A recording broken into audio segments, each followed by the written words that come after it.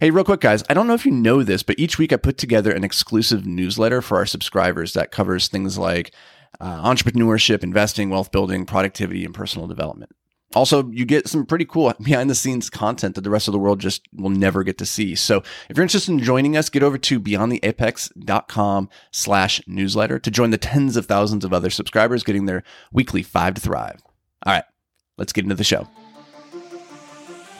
Welcome to Amplified Impact. This is the podcast where we talk about how to build better businesses, invest in real estate, and how to hyper-focus on the things that matter most so that we can maximize our return on life. I'm your host, Anthony Vicino, and I've written a few best-selling books, built a few 7- and 8-figure businesses, and currently manage a $70 million real estate portfolio. But the thing I'm most proud of is that I managed to turn my ADHD into a superpower. This podcast is all about the stories, lessons, and strategies I wish I had learned sooner in the pursuit of living a life beyond the apex. I'm psyched to have you here. Now let's go make some amplified impact. And welcome back to the podcast, everybody. I'm psyched to have you here. Today, we're going to be talking about one of the things I think that plagues most small businesses out there. And the reason why most entrepreneurs really struggle to get traction, to keep traction, and to keep scaling. So if you're just starting a business, you're at like 5 figures and you're trying to get to 6 or 7 or 8 figures, you're going to be limited in how quickly and how well you can scale based off of the quality of your systems. And in my experience from just kind of looking at the lay of the land and talking to a lot of new entrepreneurs, the reality is that most businesses are just one resignation or one sick day away from like complete catastrophe. And what I mean by that is they maybe have like one linchpin employee. Maybe that's you as like the owner, the person who's like wearing all the hats and doing all the things. And if that person was ever to leave for any reason, well, they're taking all the knowledge that they have inside their head along with them. And as a result, like you as the owner, if this isn't you, maybe you have like one key hire and you're like, that person does everything. They kind of run the company or they run that one particular wing of my company. And I don't really know how I'd replace them. As soon as you start using terms like that person's irreplaceable, you are going to start losing sleep at night because that is not a good place to be. Because the truth of the matter is we all die, right? Like things happen all the time. People move on. They go through catastrophe in their life. And so you're very fragile if you think that you have somebody on your team who's irreplaceable. And maybe that's you. Maybe you're the person who's going on vacation and you're still fielding all the phone calls from customers and from employees because they don't know how to do the thing on their own. And so this is what I've seen is holding most entrepreneurs back from like really getting to the place where they've built a business that is thriving, that is growing without them. And ultimately, like gives the owner themselves like a lot of satisfaction and peace of mind, knowing like I have this asset that's working for me, and I'm not just grinding away at the millstone, so to speak. So what I want to share with you guys today is the 8-figure blueprint. This is these are 3 systems that we use at Invictus Capital that have helped us scale to $70 million of assets under management over the last 3 years. These are not all the systems by any means, but these are 3 key systems that I think will help you make that transition from being the linchpin entrepreneur where everything comes down to you doing all the stuff, or to being the vulnerable entrepreneur, like vulnerable to your employees because they have all the knowledge and you don't have anything. So what we're going to talk about is how to create your operations playbook, a collaborative hub, and a sharing station. And we use 3 softwares. I'm going to be talking about those in this episode today. But just so you guys know, I did a blog post. This was a newsletter article that went out to the Hyper-Focused Entrepreneur newsletter subscribers about a month or 2 ago. And you can still access that at anthonyvicino.com/blueprint. So go check out the blog article. There's photos in there of our exact systems, how they're structured, how they're laid out, so you can get a better visual. So if I don't go into enough detail here in the pod, then you're definitely going to want to check that out. So number 1, your operations playbook. So the truth is, reality, in the beginning, when you're first starting your business, like you're the person that has to do everything. You're going to be doing sales, admin, marketing, fulfillment, product design, all of it. And that's because you don't have any systems, you don't have the team, you don't have the resources to be able to afford the team, right? And so you're really not able to start growing. And at this point, most people struggle because it's lack of capital and it's lack of lack of help. And so you're doing everything. That's just the reality of the situation. But your goal is to get out of that place as quickly as possible and get to the level where you can start bringing on high quality help to start pushing that flywheel, to help you push that flywheel faster and faster and faster. Now, if you're good at what you do, which is not an assumption I want to necessarily make, but if you want to be profitable and do well, you're going to have to get good enough. And so, in the beginning, you're probably going to suck, and that's okay. It takes time. But let's say you get to that base level of good enough. Well, the thing that's going to be holding you back at that point are two things. Like, you have a business that's making money, it's coming in the door, you're profitable, but you're going to have to overcome a psychological limitation and a systemic limitation. And the psychological limitation is actually probably the harder one for most people. So what I mean by the psychological limitation is, let's say you now have this business that's profitable. You got the flywheel going. You were doing all the things, and you now have money coming in, and you're starting to realize, like, hey, we got this thing. Well, what allowed you to get to that place in the beginning is that you have to be scrappy. You have to make every penny really work for you. And so you were rewarded for frugality, for your MacGyverness, for your resourcefulness. Well, now you have to start to transition, right? Now you need to be able to invest back into the company, into bringing on great talent and great help. And that can be a very hard thing to do psychologically, because you might feel, I'm not ready yet. Now's not the time, because you've been operating in kind of like this scarcity, operating on a razor's edge mentality for so long. And now that you have to transition that from, hoarding money to now reinvesting the money, that can be very hard. And this isn't just, I'm not just talking about business here. This is also in your personal life, right? Like, for me, I know when I was getting out of that van 10 years ago, like, I was poor, and like, I had no money, but even after I was making 6 figures, 7 figures a year, like, I still really struggled to spend money. Like, it was something that gave me a lot of anxiety, to the point that when I would build a business and I would have a partner, I would say, okay, you're in charge of the finances and paying bills, because that causes me stress. Even when I know we have the money in the bank, like, paying bills just stressed me out, because I always felt like, I'm never going to see this money again. So it's a psychological limitation, both in your personal life and in your business life. In your business life, it's very problematic, because there's only ever 2 times to hire somebody. You either hire too soon or too late. The problem with hiring too soon is it costs you money. The problem with hiring too late is it costs you opportunity.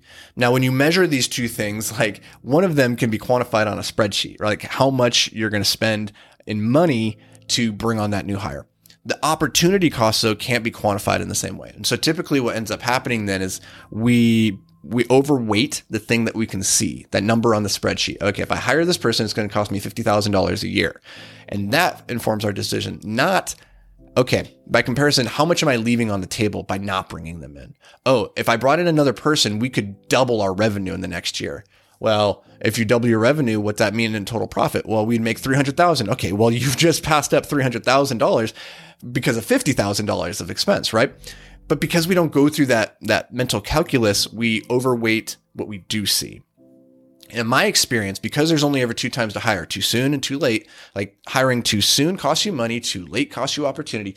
My experience has been that hiring too late is always more expensive. And so you should probably always hire a little bit sooner than you feel ready and comfortable. And so if you can overcome that psychological barrier, now you have to overcome the systemic barrier, which is, again, because in the beginning you were doing everything, you didn't really need to create systems and processes, because you knew what you were doing and what was the point of documenting it, right? Like, you know how to do it. You don't need to document it for yourself in the future, right? You're just going to pick it up and do it again because you remember how to do it. And that will serve you well in the beginning, because you're just doing everything.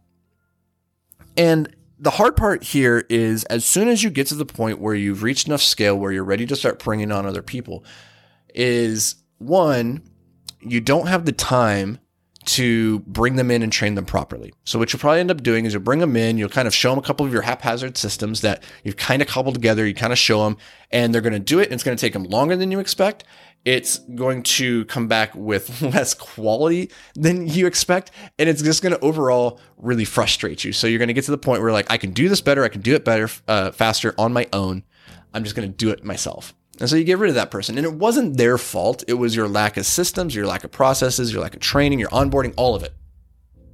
So the big question that you have to answer is then, when is the right time? Like, when is the right time to start building those systems and processes? Well, the answer is right now. Right now, when it's just you on the team, like now is the time to start documenting that stuff, because if you can't make time for it now, you won't be able to make time for it later, especially once you have that new hire coming in. It is just not going to happen. And it reminds me of that really famous quote, which is, if you don't have the time to do it right now, when are you going to have the time to fix it? Right? So if you don't have the time to do it right, when are you going to have the time to fix it? And the truth is, like, you're not. And the time is never going to be any, you're not going to have more time. Like, you're not going to be ever any less busy than you currently are. And so what you have to do is you have to find a way to balance the current needs of the business against the future needs of the business. And this is like the difference between, feeding yourself every day. You probably, you're going to prioritize that, because without food, you don't last very long. But you also got to be brushing your teeth and taking care of your long-term health, and right? Because if you don't, then you're going to get down the road a couple years and you're going to have a lot of issues. And so you need to find a way to carve out the time now, early on, and lay the foundation so that you can bring the team in later.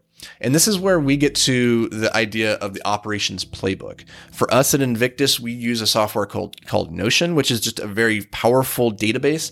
It's a way of framing all of our different systems and processes. If you go over, again, to anthonyvicino.com/blueprint, you can check out exactly how we laid this out. It's very simple. But what we try to do is we try to document every single role and every single responsibility inside the company, so that if anybody was ever sick or got hit by a bus, God forbid, like, we could bring somebody in off the street, we could hand them this operations playbook, and they could do pretty much any job in the company. Doesn't mean they're going to do it well, but they could do it. And with time, with repetition, they can do it better and improve at it. So this is a living, breathing document, and everybody's responsibility in the company is to continually be improving it and try to make the company better as a result. This is very, very difficult, because you're going to get caught up in the day-to-day actions of like the grind, and it's going to be very hard to like make time to prioritize these systems and processes, but it's critical that you do, because if you don't, then again, you're going to have key man risk to key employees, and you're going to be stuck working in the company yourself. So here's my simple 4-step process for getting your operations playbook off the ground. Number 1, you got to track. So create an activity log. I want you to, at the top of every hour for 2 weeks, log everything that you did in that previous hour. And over that 2-week period, you're going to look back and you're going to start to see like all the recurring things that you're doing. Now, I want you to take that, and step 2 is, we record this somewhere. We put it into Notion, into Asana, into Google Drive, wherever. Like, you need to document it somewhere. So record that information. Step 3 is, now that we have all our tasks that you're doing on a recurring basis, we need to rank them in terms of the things that are very high priority, high value tasks versus low value tasks. Now, the 4th part is document. And what we want to do is we want to document these tasks, like create step-by-step checklists on how to do them in reverse order of importance. And that might be counterintuitive, but instead of systematizing the most important things first, we're going to systematize the least important things. The reason for that is because those tend to be the easier things to systematize, easier to outsource. And so in the beginning, your first hire are probably going to be people who can just take those low value tasks off of your plate, so that it frees you up to spend more time on the high value tasks. And then after time, as you start, outsourcing more and more of those low value tasks, all that you then have left are the high value tasks. And that's when you're going to start bringing in really high value people. So that's number 1. That is our operations playbook. The second system that we're going to build out is our collaboration hub. Now, the thing is, as your team expands, so too will the complexity of communication that needs to occur. Because when there's just you don't need to communicate with anybody. You have all the information. Perfect. As soon as there's another person, now the two of you need to stay on the same page. But this isn't super hard typically, because every time you're in the same room and have a conversation, both of you are privy to it. No, but the thing is, things get really complicated really quickly as soon as you add a 3rd, 4th, and 5th person to the equation. Because as soon as there's 3 people, well, if person 1 and person 2 have a conversation in the hallway, well, then person 3 wasn't there. And if person 3 talks to person 1 later, then person 2 didn't hear about it, right? So very quickly, the nodes of communication expand at this geometric rate, and it can get downright problematic, because when we have poor communication channels, it slows down our company and it increases our error rates. And both of these things are death knells for a company. So to avoid this, you need to have a place where the team can collaborate in a single resource. And so what we like to use is Google Drive for sheets and documents and images, things like that, where we need to go in there and multiple people need to be looking and using the same tool simultaneously. We can make notes in there. Everybody can stay on the same page. Full transparency, like Google Drive is such a great resource. It's not free, but it's practically free for what you're getting. Like we ran all of Escape Climbing through Google Drive. That was like a mid 7-figure company. We ran it entirely through Google Drive. So it's entirely possible. And I know people who run even way bigger businesses just using Google Drive. Now, it's not the thing that we use exclusively. We really like Notion because it's a better database. It's better from a searchability perspective for an operations playbook. But Google Drive is very, very powerful for collaborating on documents and making sure that like the things that we're doing on a day-to-day basis, that we're all staying on the same page. And so you can, again, go back to that article that I mentioned on anthonyvicino.com/blueprint. You can see exactly how we use this as a team. It's very, very powerful. Now, the last thing then, that was for internal communications, right? So the first thing, that the operations playbook, that's all about like getting all the systems and processes identified so that we can onboard and train. We can keep everybody up to speed, and so there's no vulnerabilities in the company. Step 2 is the collaboration hub, is making sure our internal communications are tight. Step 3, or the third framework that we're going to use, the third system, is to make sure that our external communications are tight. Now, the reason we don't use Google Drive for external communications is I've found that it's not great from like a secure sharing perspective. The upload speeds are really slow for certain types of media. And then just managing permissions is a pain in the butt. So I don't like to use Google Drive for external communications. We use it only for internal processes. For external communications to like vendors, suppliers, customers, all sorts of things like that, we're using Dropbox. And that's a really powerful, simple tool when we need to share marketing collateral, a video, or if there's like a spreadsheet or something like that. Like that's where we like to use it for. Now, I'm not saying like you need to use these softwares. What I'm saying is that you need to have processes in place for your operations playbook, for your collaboration hub or your internal communications, and then for your sharing station, which is your external communications.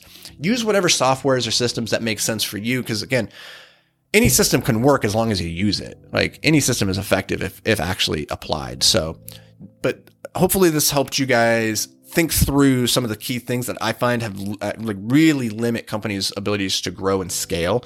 If you don't start building out these systems now, then they will limit you into the future. You're going to have to build them at some point. It's either you build them too soon, that's going to cost you money, or you wait till it's too late, and that's going to cost you opportunity. And remember, the greater cost is almost always the opportunity. So I hope this brought you guys value. If it did, let me know. Hit me up on social media. Share this with your friends. I'd love to hear from you guys. And as always, stay hyper-focused, my friend. I'll see you in the next episode.